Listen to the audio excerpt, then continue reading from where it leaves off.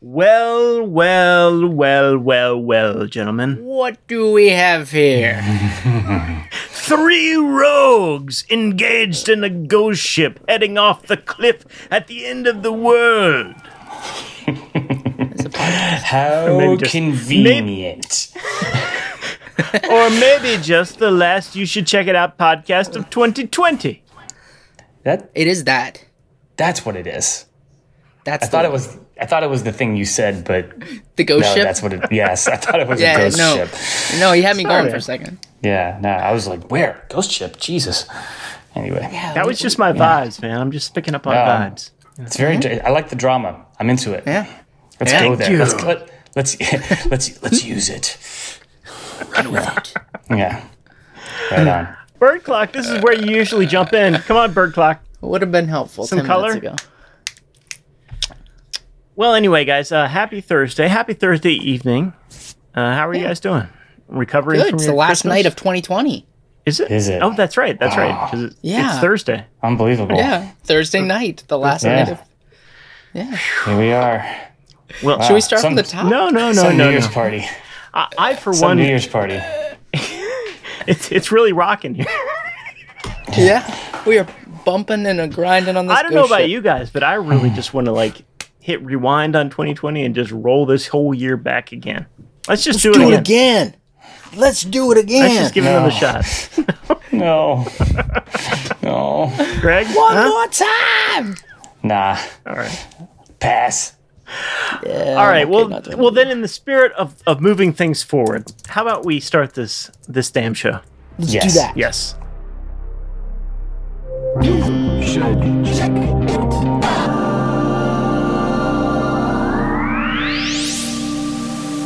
Why, hello, bonny lads and bonny lasses, and welcome ye all to episode 74 of You Should Check It Out. That's right. This is the weirdest ghost ship ever. I have some respect for the captain, eh? Sorry, mate.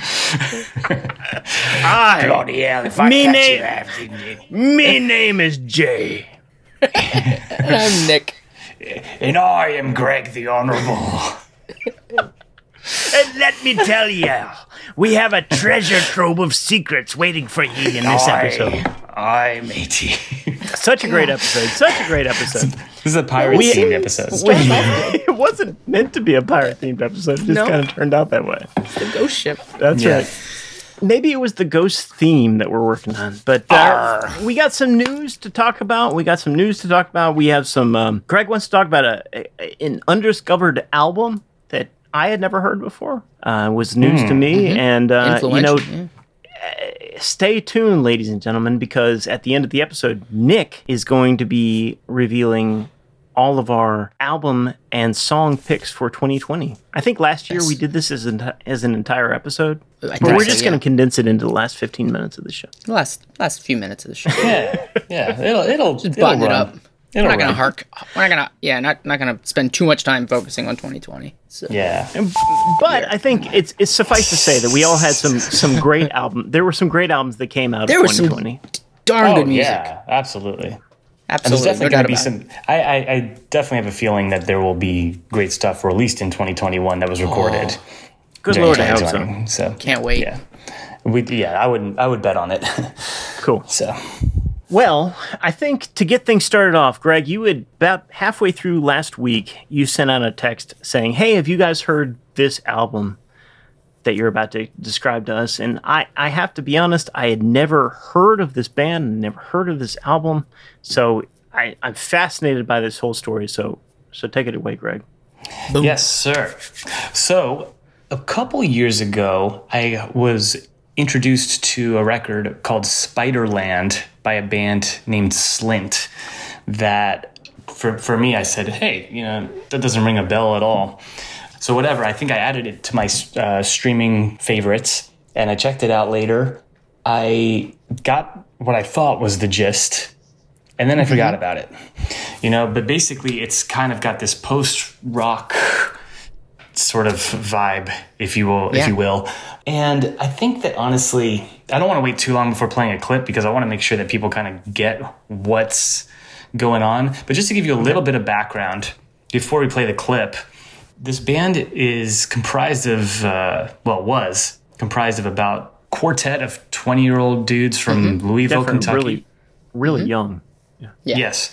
Real young and really artsy, but definitely very focused from a documentary that I found online about it. But anyway, these guys were definitely influenced by bands like Fugazi and the hardcore that was coming out of the late 80s. Yeah, yeah. And they were, in their own words, bored of rock. So this is 1991, okay? This is their second album. Their first album is engineered and produced by Steve Albini. Yeah. This is their second album, Spiderland. Jay, I have a clip that I pulled from it if you want to go ahead and give the people an idea of what the hell I'm talking about here. Here we go. Let's do this. Started. His breath was still. Slowly, he turned.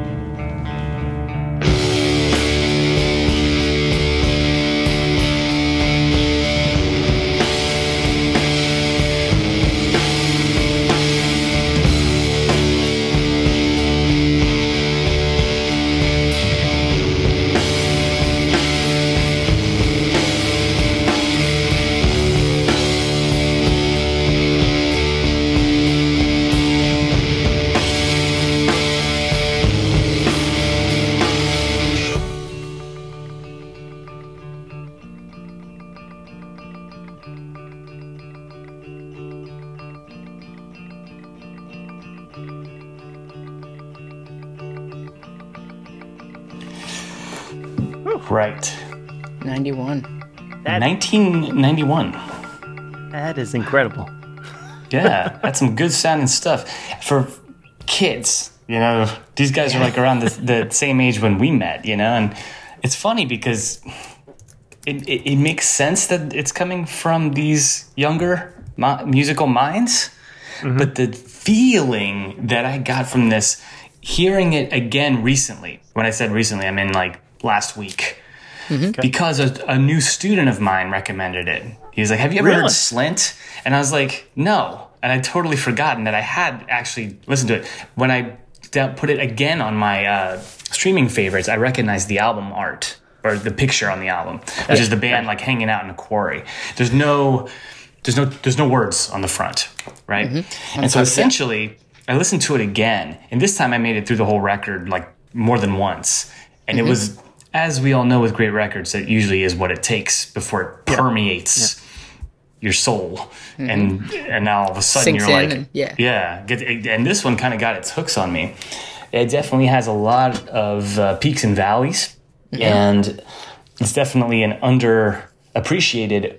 However, it is known now, and it is very well respected in the community, as my research indicated.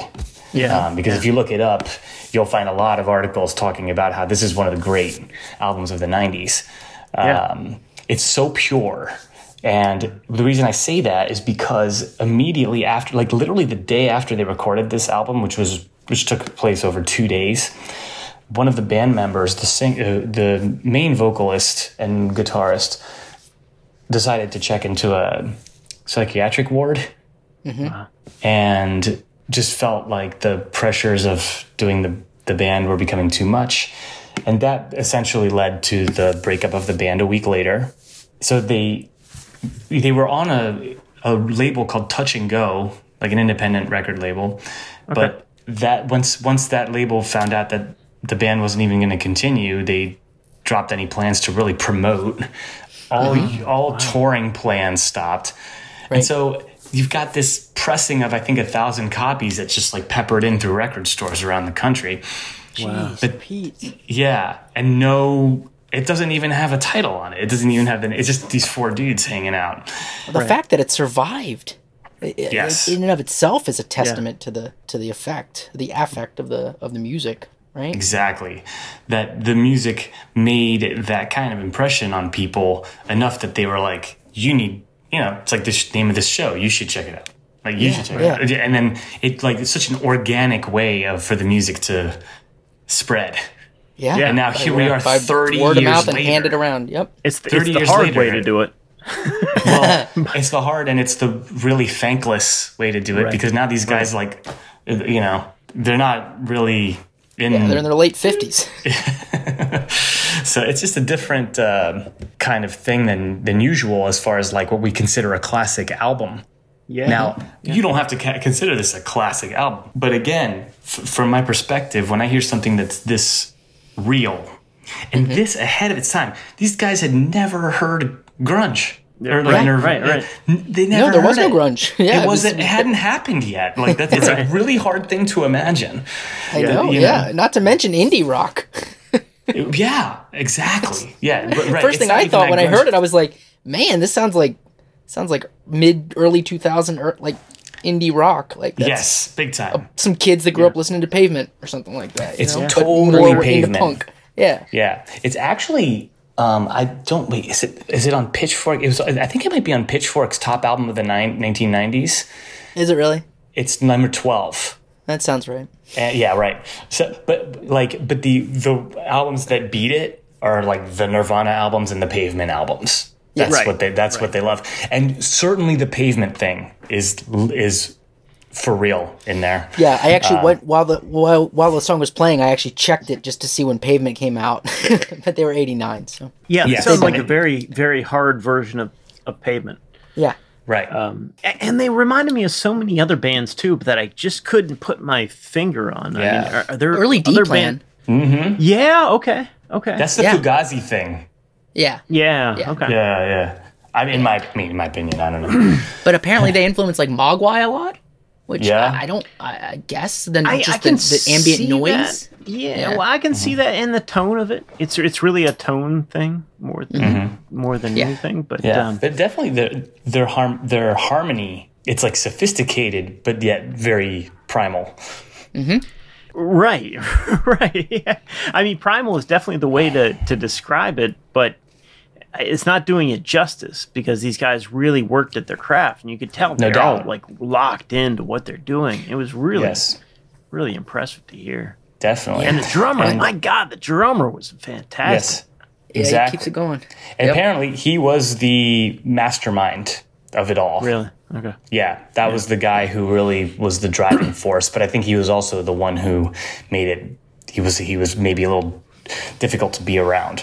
This is just from what I've read, and I found a Yeah, drummers documentary can be on- a little tricky to Yeah, deal with sometimes. believe Some me. of them. Some of them. There's first of all, go listen to the record if you've never heard it. It's called Spiderland.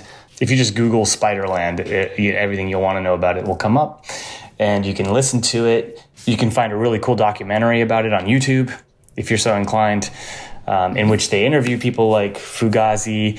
They talk about how on the record there actually is an address, which was like their parents' address. But it said it wasn't like fan mail goes to here. It said seeking female vocalist. Send demo tapes here. And apparently, PJ Harvey sent them a Nice. tape. Oh, that Or was sent them a letter. But anyway, so it's a really interesting story, and my God, that music sort of somehow found its way in. It has a King Crimson vibe sometimes, but they're like, we'd never even heard of King Crimson, let sure, alone yeah, heard them. Yeah. Which is hilarious. To go back yeah. to what Nick was saying, like of music from the early 2000s, it reminds me of a lot of bands that I heard playing in bars in Baltimore and around the area. Like it reminds me a lot. Oh, There's yeah. so many bands that I can't even remember the names of, because No, they went right. nowhere or anything like that. But just playing like more rudimentary versions of what you just heard. Right. you know. Mm-hmm. But every Stripped down, time that I raw. would Yeah. while I was listening to this record, every time I would be like, oh, well, that just kind of sounds like they're going into. Though they would inject some kind of interesting bit, you know, or some riff or some new lick. So I was really like enthralled by this whole thing, and I had never heard of this album, never heard of the band. So like, really Excellent. great pick. Very cool. It was interesting in that because Greg, you shared an article which we'll link to in the notes about this album specifically. It was probably around the time that the documentary came out, but they were talking about the one. I think it was both guitarists. One guitarist was working on refining his chops, while the other was working on deconstructing his chops, and like Right. that juxtaposition within a band where they're both also songwriters. That's tricky. So yeah, there would be, as soon as you would get into like, oh, that's melodically interesting, and then it would just be just kind of Sure. break down, but it was awesome. It was really cool. And I just couldn't believe it came out in '91. Likewise. And the only review that came out for it, which you'll read about in the article, was from Steve Albini, who had, again, he had recorded the band's first album called Tweeze, which I haven't gotten into yet, but he left this glowing review essentially saying it's 10 out of 10. Just buy it now because down the road everyone's going to want a copy of this, so you might as well just beat the rush. and that's saying something, because there was a story in one of the articles I read that saying that one of the guys from the band like poured tea all over Steve Albini's mixing board. He spilled it. Yeah, Steve Albini kept yelling at them. No, he's. Well, and the thing it said that he kept saying, like, he kept talking to them like they were like little kids, like, get the drinks out of here, get away from the board. And at one point, the guy tripped and it spilled. But you heard it was on purpose? I think it was on purpose. Yeah. Oh, okay. I'm sure there's two versions of that story at least. Either way, they were being careless. Albini's he's a tough one to work with, I guess, in either way, right? Well, it's a really cool story, and it's for us at least, it's been a good find. Maybe we're somehow I still feel I'm late to this party, but yeah, about 29 years, but that's me too. It's not a household name, so no, definitely not. Go listen to it and let us know what you think, because there's a lot of cool stuff on there. Yeah, definitely. It's short. It's only like 20-some minutes. Yeah, 6 songs. Yeah. Awesome. Well, very cool. Well, it definitely in the same vein. Let me talk about some guy. Let me talk about a household name who definitely plays some very depressing and dark music. No. I'm not going to talk about that at all. Right. I'm going to talk about, unfortunately, Mr. Tony Rice passed away this past week. Yeah. Yeah, passed away on Christmas morning at the age of 69. And this one really hit me hard, man. There's been a lot. I was talking to Greg earlier today. I need to turn this segment into like Jay's eulogy corner. You know, it just feels like every single week was the word you used. Jay's bereavement corner. That's right. Yeah. Every single Bereave week. with Jay. It's talking about some Don't musical stop icon. bereaving. Don't stop bereaving. That's Winner. I'm 80. Man. Yeah, so I did want to talk about Tony Rice because he definitely he was really influential on me as he was for an entire generations of guitar players who want to play any kind of bluegrass or acoustic guitar. Just an incredible musician, just incredible talent. And I wanted to play just to kick things off. I wanted to play something. It's going to be a bit of a tonal shift, guys, so prepare yourself. Let's go hard right here. This is Tony Rice and the Tony Rice All-Stars playing a version of the Merle Travis song 9 Pound Hammer. And this is from 1991. This is from a festival called Merle. Slint. I think that's right. Beautiful. That's same year. 91. This was the same bill. That's right. It was Slint and then the Tony Rice All-Stars. It was a perfect fit. Oh. Yeah, I think there's some of the guys from Slint sat in. Oh gosh, but this is Nine from Pounder. Merlefest, and this is just, I mean, the band on this is ridiculous. It's Bela Fleck is in the background. You got Ricky Skaggs. No, I'm sorry, Sam Bush on mandolin. Yeah, Oh, damn. just all the best bluegrass players you can ever imagine, and Tony Rice singing and just destroying it. This is 9 Pound Yeah, Hour. dude. Let's go.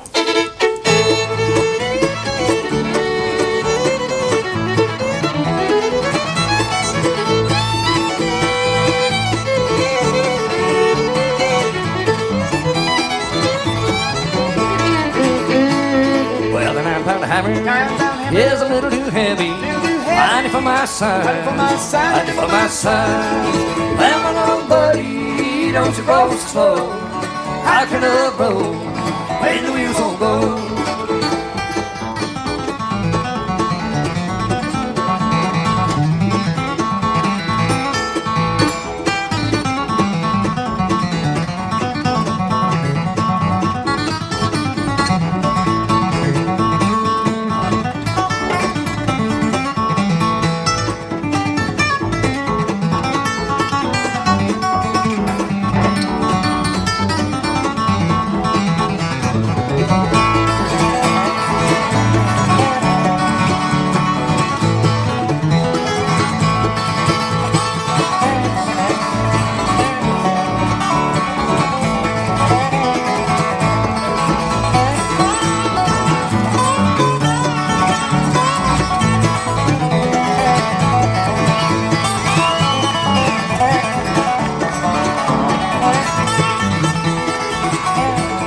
It's a long way to Harlem. Yeah, And a long way to Hazard. Oh, yeah.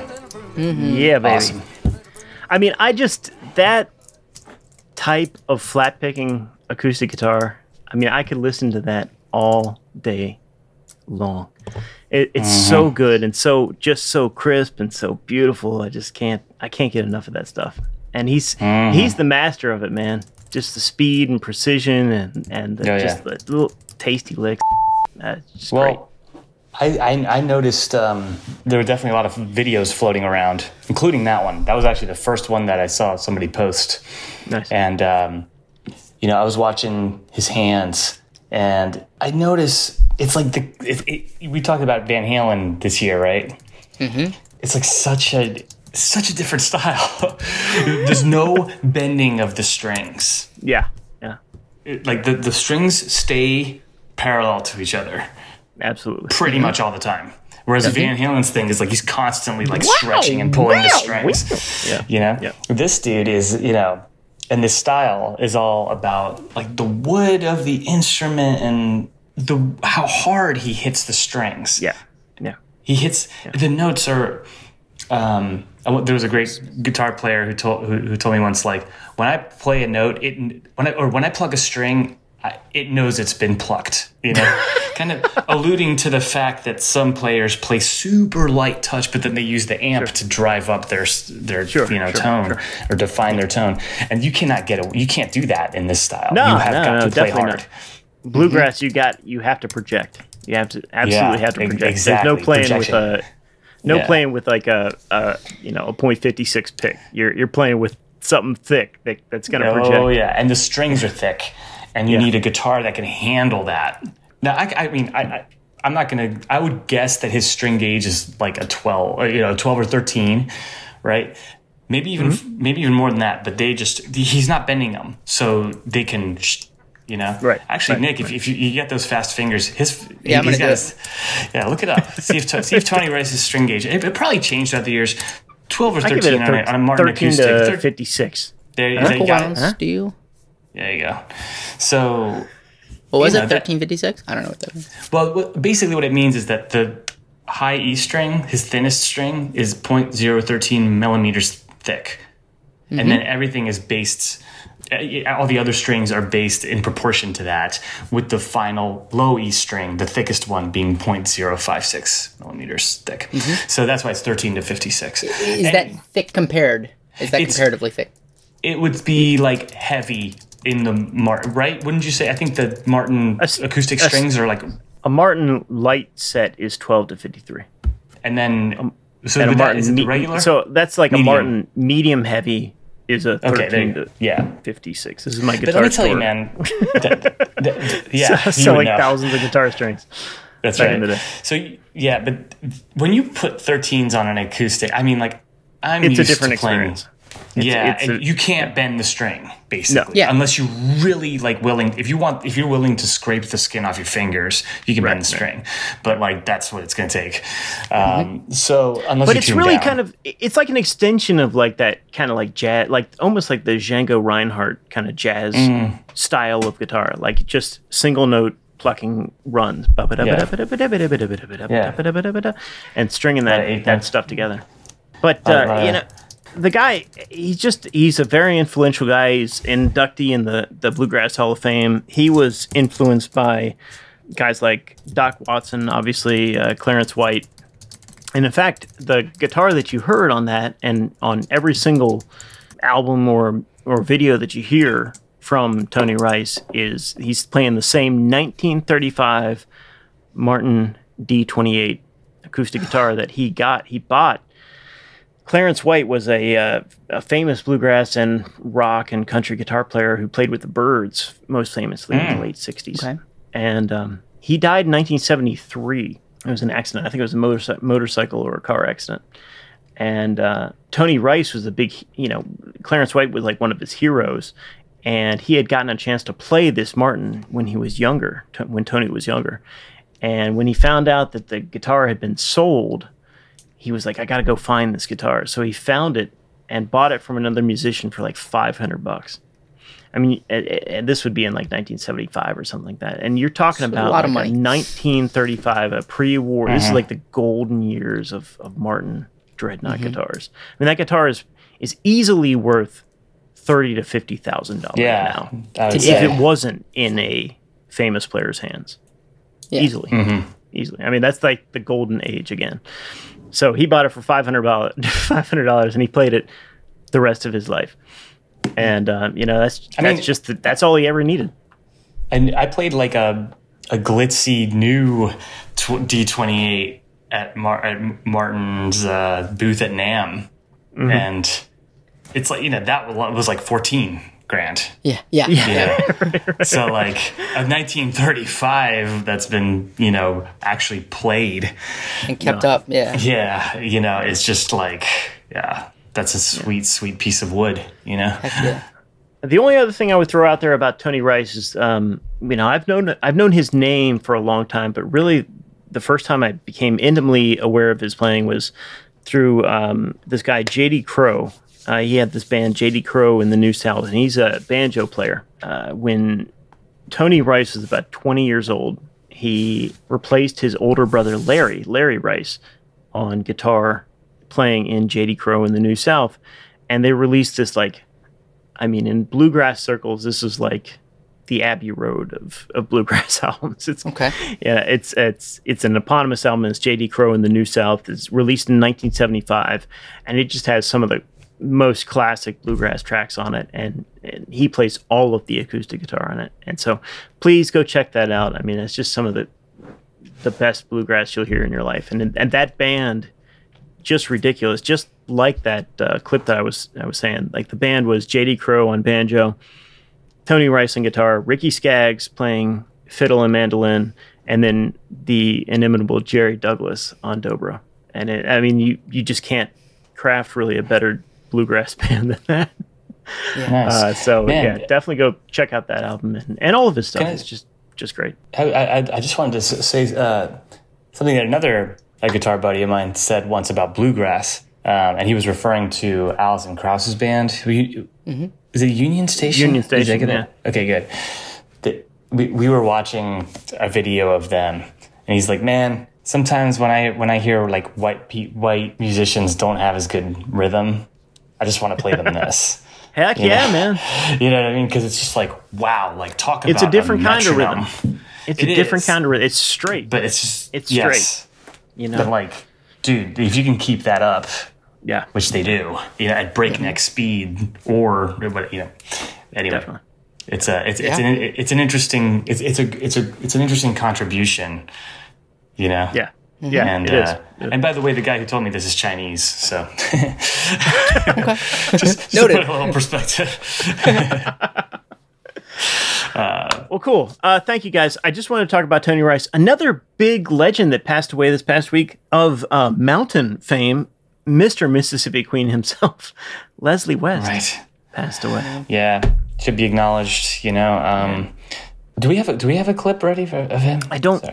have a clip ready. No, it's okay. We don't have to go. Wait a minute. That's pretty much Yeah, it. listen to that tone, man. I mean, what string gauge was he using? You want to look it up? No, it's cool. But no, he had a lot of respect, from all kinds of people in the rock world, and For sure. it's sad to see these guys go. I mean, Yeah. I don't know a ton about Leslie West, but I do know that he had not been necessarily in good shape coming into 2020, or into maybe any of the 20s. But but that's neither here nor there. Sad to hear him go, and anyway, let's see what else 2020 can sneak in. Although at this point, it's only a few more hours, right? Few more hours. Okay, all right, good. Few more hours. 10, 9. Oh God! Twitter, just no. Well, Greg hipped us to a movie, and I had heard about this, the new Disney Pixar joint, Soul. But yeah. I think I enjoyed that movie so much. I think I want to hold off until 2021 to review that. Let's do that, and let's give Nick a chance to watch it too. Yeah, definitely. It says, I couldn't even find. So pretty much the only way is to get Disney Plus, right? I think so. Yeah, Yeah. Afraid so, man. Okay. Yeah, take the All plunge. right. Okay. Well, I'll But find it's a oh my trial god, offer. you got to check it out, man. It's really good. It was I've good heard nothing in but ways amazing that I things. wasn't Yeah. expecting it to be good. Yeah. I listened to the soundtrack today just in preparation. That's all I got. yeah. Yeah. Well, speaking of And, soundtracks, Nick, What? what's your soundtrack from 2020? Whoa. Oh,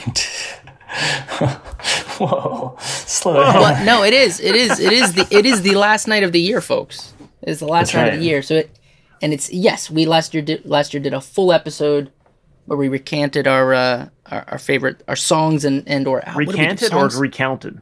Recounted and took and Recanted I recant would whatever mean to I be- recant whatever I picked. I recant whatever I picked because I can't recount it at the moment.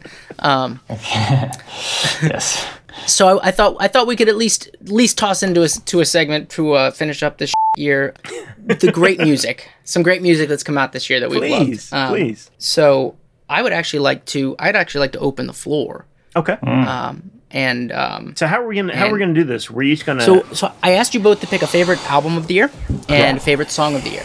And we're gonna play a little clip from, I guess everybody's using favorite song. Is that what we're doing? yeah. Yeah. Okay. Yeah. The song.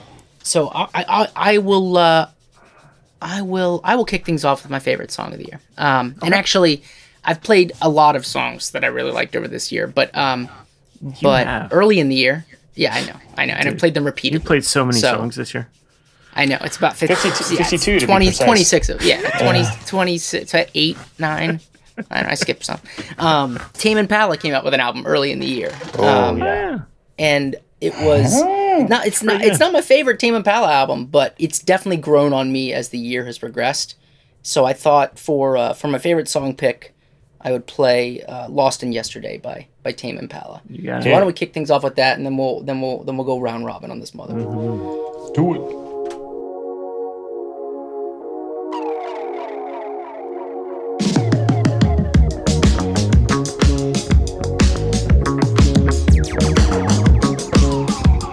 When we were living in squalor, wasn't it heaven? Back when we used to get on it 4 out of 7. Now we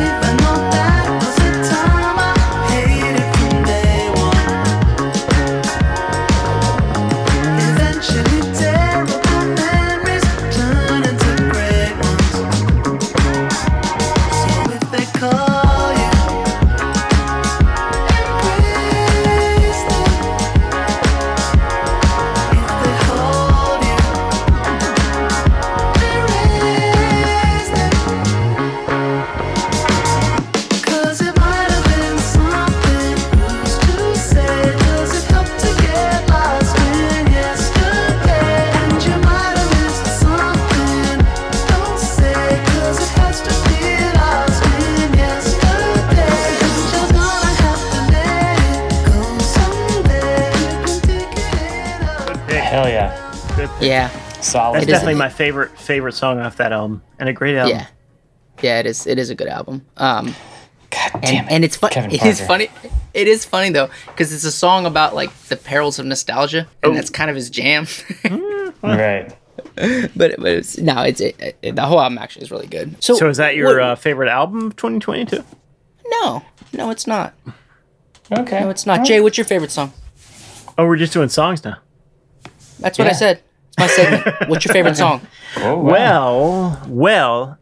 So this literally was not. This honestly was not influenced at all by my song pick or the passing of Tony Rice today. Sturgill Simpson, one of my favorite Okay. artists, has Yeah. been not quiet in 2020, but not really releasing any new songs. But he did release 2 albums that have gotten a lot of acclaim and a lot of press that are really interesting. They are called Cutting the Grass, volumes 1 and 2. And they are basically, he went into the studio. I'm sorry, Cutting Grass, volumes 1 and 2.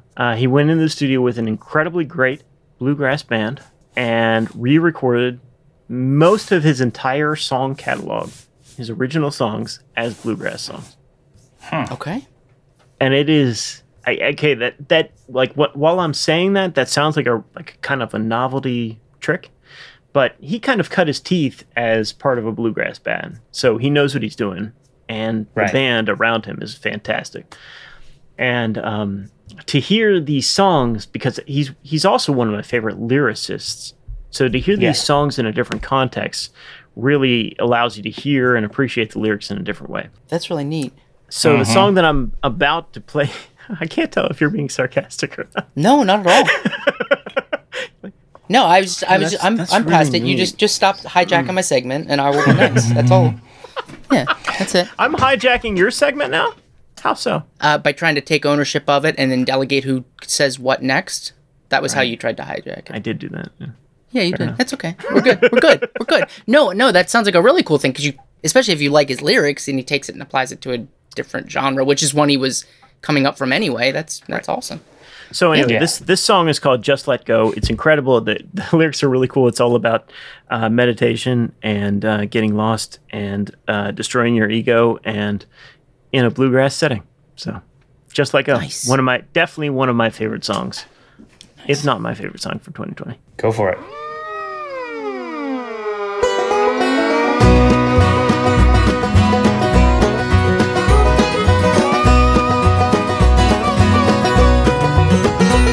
Well, I woke up today and decided to kill my ego. Ain't ever done me no good, no how. Gonna break through and blast off to the ball door.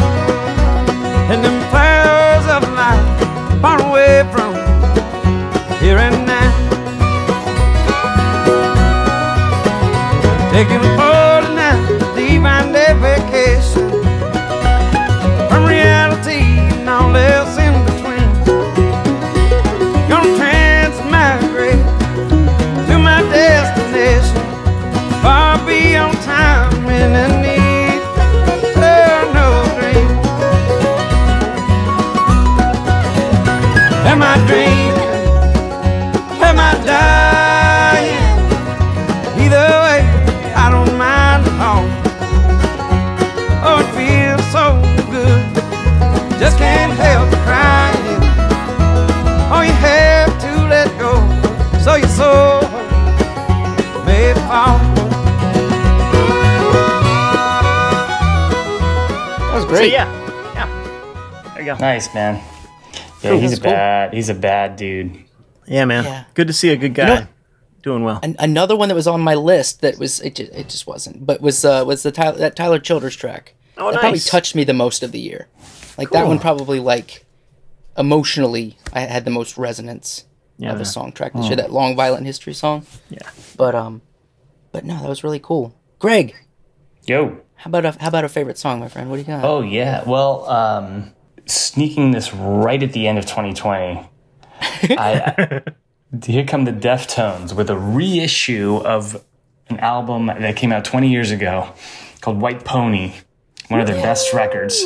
They they drop the remastered reissue, but not only that, they also, with it, release a remix album called Black Stallion, which is like the alter ego record of White Pony, where every track off of the original album is remixed by a different artist. Right.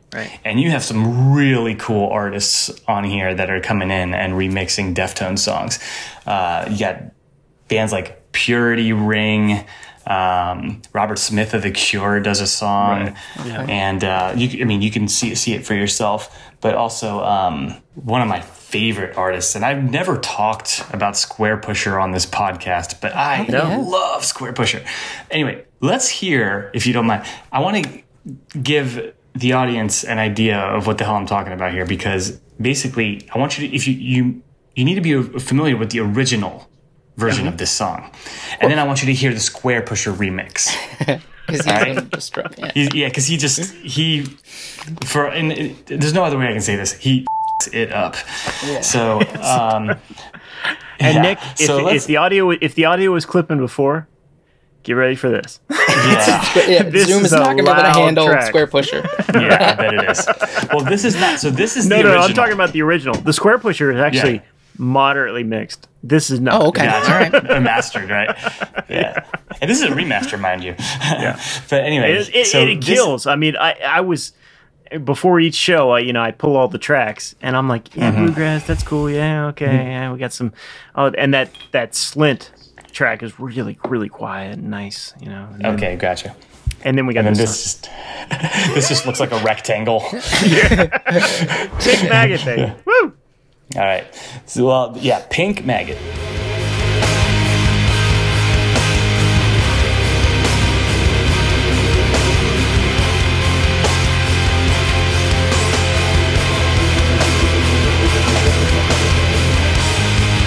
Push back the square.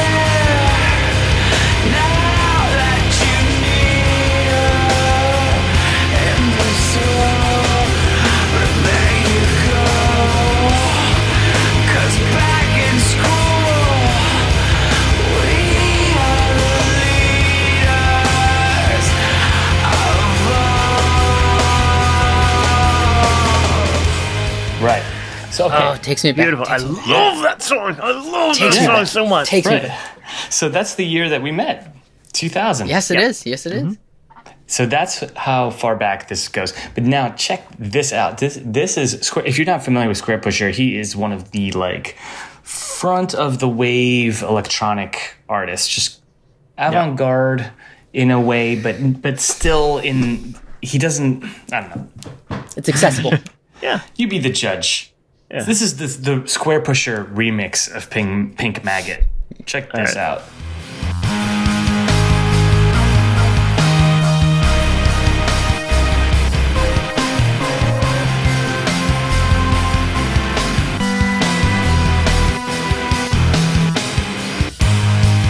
Push back.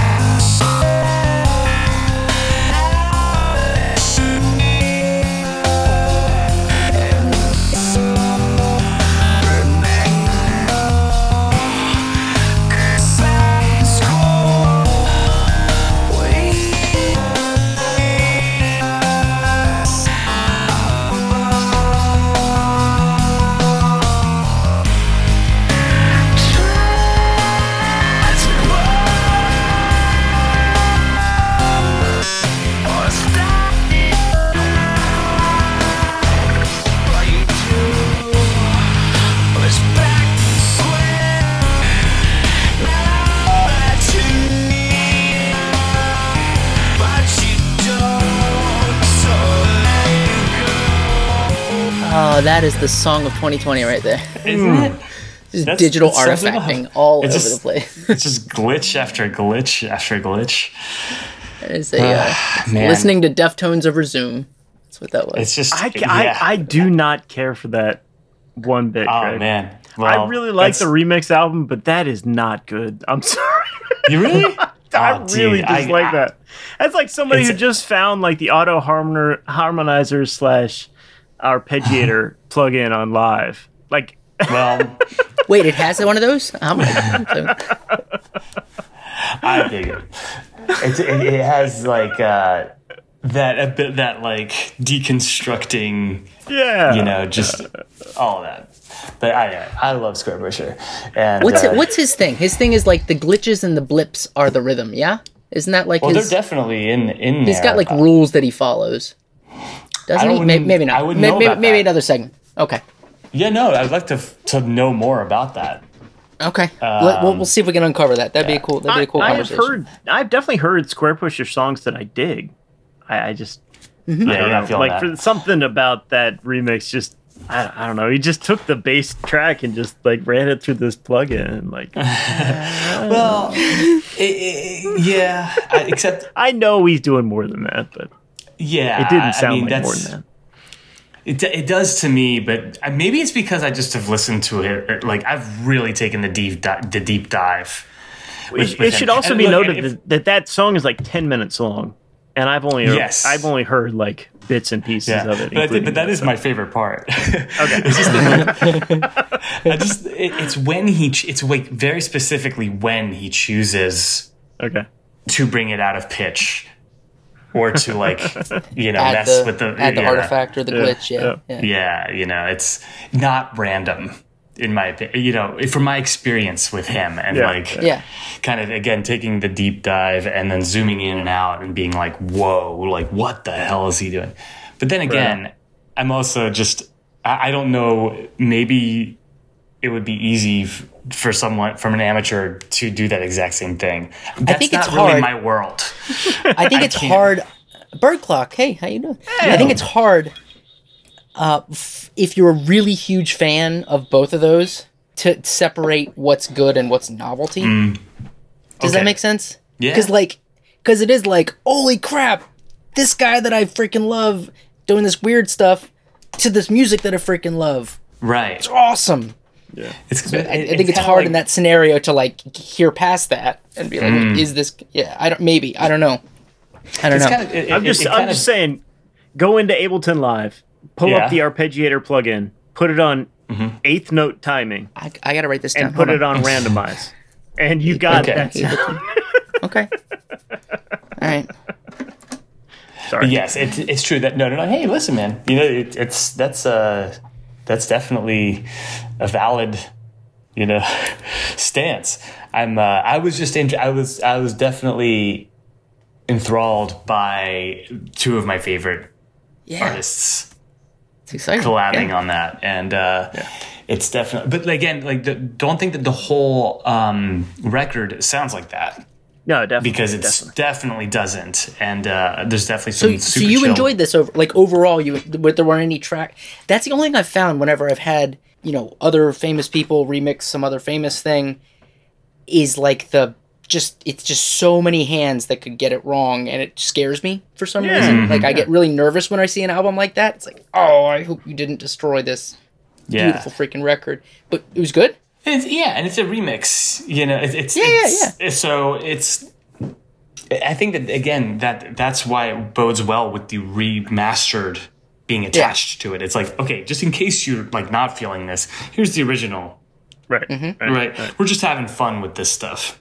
Yeah. But yeah, it does have a flow, and I was explaining to Nick earlier that when you put the remix album on, it starts out just like the original. With the same riff, and it's like all of a sudden you're like, all of a sudden something kicked in, and you're like, wait a minute. And what's interesting about that track, last thing I'll say is the first lyrics are push back the square. It's kind of serendipitous. Oh, that's right. I didn't even catch that, but you're right. It was waiting for him. It was waiting for him. That's the whole time it was right in front of him. So anyway, I don't want to hijack the segment. So Nick, you're good. Nick, what's your favorite album? My favorite album. Don't you tell him what to do, Greg. Is Microphones 2020. You see that? Okay, Microphone 2020. Are you serious? Yeah, that was my favorite. I actually did it based on how many times I've listened to it. God. Yeah. Yep. It is, and it's a damn good record. Okay. And, yep. Yep. Yes, so that one could have been a song too. Could have been favorite song too, but I didn't want to. I didn't want to double them up. No, look, I honestly, I've listened to more music this year than I have in all the years, probably the last 10 years. I've listened to more music this year, like new music that's coming out. That album specifically, in moments of isolation throughout 2020, which has been a really bad year. Yeah, for some reason, the story of this guy just talking about how he came into music and how he, for some reason, like it really did. Honestly, up there is Rough and Rowdy Ways. That's another one that I just emotionally connected to. I thought for sure that was going to be your pick for 2020. It's up there. It's absolutely up there. There were a lot of great albums this year, but if I had to pick one, based on the amount of times I've listened to it, it is hands down Microphones 2020. Yeah. But there's been a lot of fantastic music this year, and specifically because of I don't think it was the best album recorded in 2020, but the best album I listened to this year for me was Microphones in 2020. Nice, okay. Man. Yeah, fair enough. What about you, Jay? How about you? Well, I thought maybe I would just go to Spotify and see what my top listened to song was for 2020, because I was really having a hard time. Interesting. Like, picking it. And it is the song "Fat" by Weird Al Yankovic, off of his seminal album "Even Worse." Okay. Yeah. So that has nothing to do with Ben, though. No. Yeah. No, that would be Ben's favorite song of all time. So okay. That gets played more than anything else in this household. You've never mentioned this. Really? That is awesome. That is awesome. That is his... Oh no, he loves it. He goes, I fat, I know it, I fat. Yeah. Oh. Yeah. Wow. How'd you get him into that one? Just trying to find playful music that... Yeah, I don't know. I mean, I love Weird Al Yankovic. Okay. I'm sure I played it for him at some point and it just stuck. I don't know. That and Yoda. While we were putting together the Yoda Lego sculpture. Oh my God. Next up is Overworld theme from Super Mario World, remixed by Kumu. Mm-hmm. Yeah. Also a Ben pick. That's a big one. Yeah. Then it's a whole bunch of Creedence Clearwater. I was going to say, did they use the that function in Ableton, the randomizer on that remix? No, they were more creative than that. Then after that, it's a whole bunch of Creedence Clearwater Revival songs, because I was at the very beginning of 2020. I played in a CCR tribute That's right, show at that concert. So I was learning all those songs, and then it's a Cracker song, and then it's a whole bunch of JJ Cale, and then it gets into So I'm kind of all over the place. So I guess favorite album for 2020 would be Bruce Springsteen's Letter to You. I've listened to that probably more than anything else. I mean, I love Bruce, of course, and this is far and away my favorite album of his for the last 20 years, I would say. So it means a lot to me, and I think spoke to you right out of the gate, man. I mean, I don't know. I wish it had more tie-ins. I wish it was a little bit more linked to 2020 and had a little bit more 2020 vibe. But it's a great album, and I love it. So, dude, no problem. Great. Oh boy, yeah. Well, I'm gonna say that I went to I don't use Spotify. I've used Tidal for a while. I've stuck with it. Okay. Do they give you top songs? They do. And the number one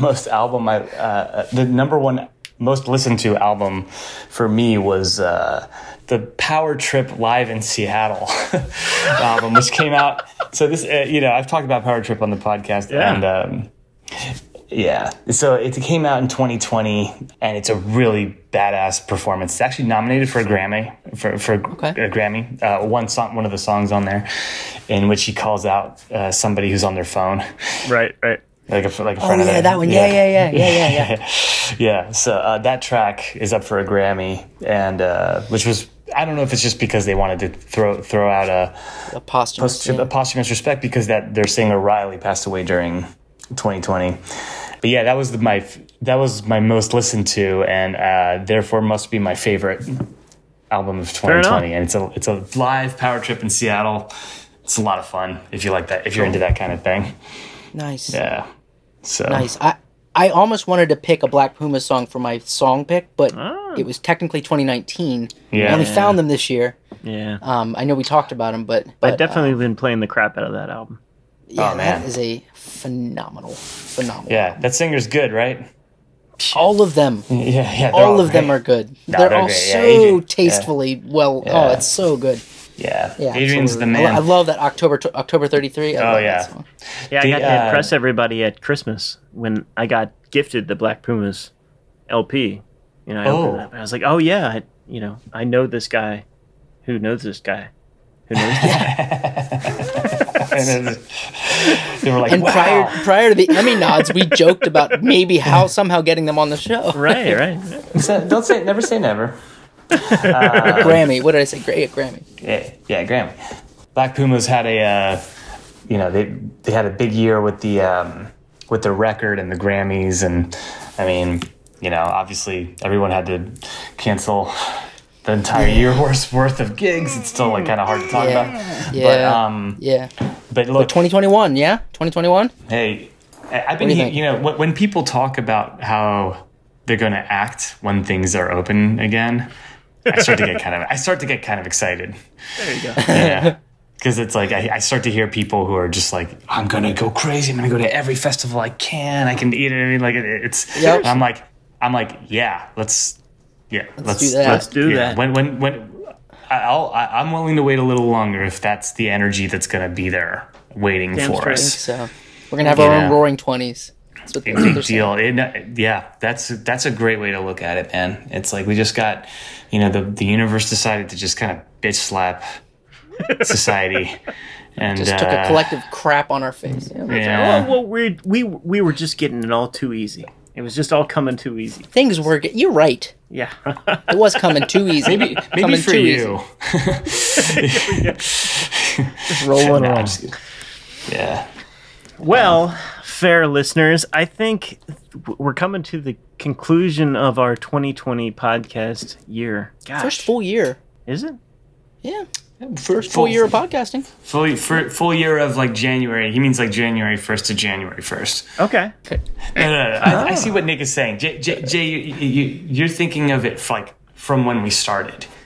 Nick is saying like in every day of 2020 we existed as a podcast. Woohoo! Wasn't the case in 2019. Yeah. So that's I what mean, it he's saying. feels like it's been 5 or 6 years with you idiots. But Yeah. if it's only It's been great. a year. I know. At least. No, it's been a But, great year. No, it's been awesome. has been. We've had great guests. We've had great interviews. We've had great topics. We've had some great music. Yeah. Had some Fantastic Lots of great companionship music. througgot all of this nonsense. Yes. Yep. Well, it's just crazy. And I do have to say it is an accomplishment that we've had this podcast on every week in what this up year, It is remarkable, right? It's really quite remarkable. And just for the audience doesn't know, we don't ever like double or triple up and do like, That's right. We do this That's right. once a week. Once a we space week. it out. Once a week. Somehow. Somehow. Every week. I can only speak for myself, but I don't ever do anything else once a week this regularly. That's what I'm saying. It's yeah, everything. It is definitely an interesting rhythm to be in. Yeah. So, But let's go forth into 2021. Let's find some great new guests. Let's find some Yes. a great new audience that's going to help propel us forward. And let's keep kicking some ass. What do you say, guys? I am into it. Absolutely. And before that, Greg, tell the listeners where they can find us on as the ball is coming down the chute in an empty Times Square. Hurry up. Yeah. Okay. Before the year's out. All right, here we go. Hurry and tell him, They're Greg, propping before the Dick year's Clark out. out. I'm trying. I'm trying. Okay. You gotta let me Hurry, concentrate. Greg. You gotta let me concentrate. Okay. If I was on Ryan Facebook, you Seacrest. should. Oh, come on, man. All right, so you can find us on Facebook. You should check it out. Instagram, you should 10. check it out. On 9. Twitter Eight. at should check. 7. Email us at Six. ysciopodcast@gmail.com. Leave a review. 3. 3. 2, I lost my train of thought. Happy 2021! Yay. And we'll see you next year. Oh, bitch. it's Monday. Damn. We're not out of this year yet. Yeah, we still don't have a final track to play us out either. Let's do the stinger out. Stinger out. See you next year, bitches. All right. Peace. I'll see you guys next year. How about it? Peace. Peace.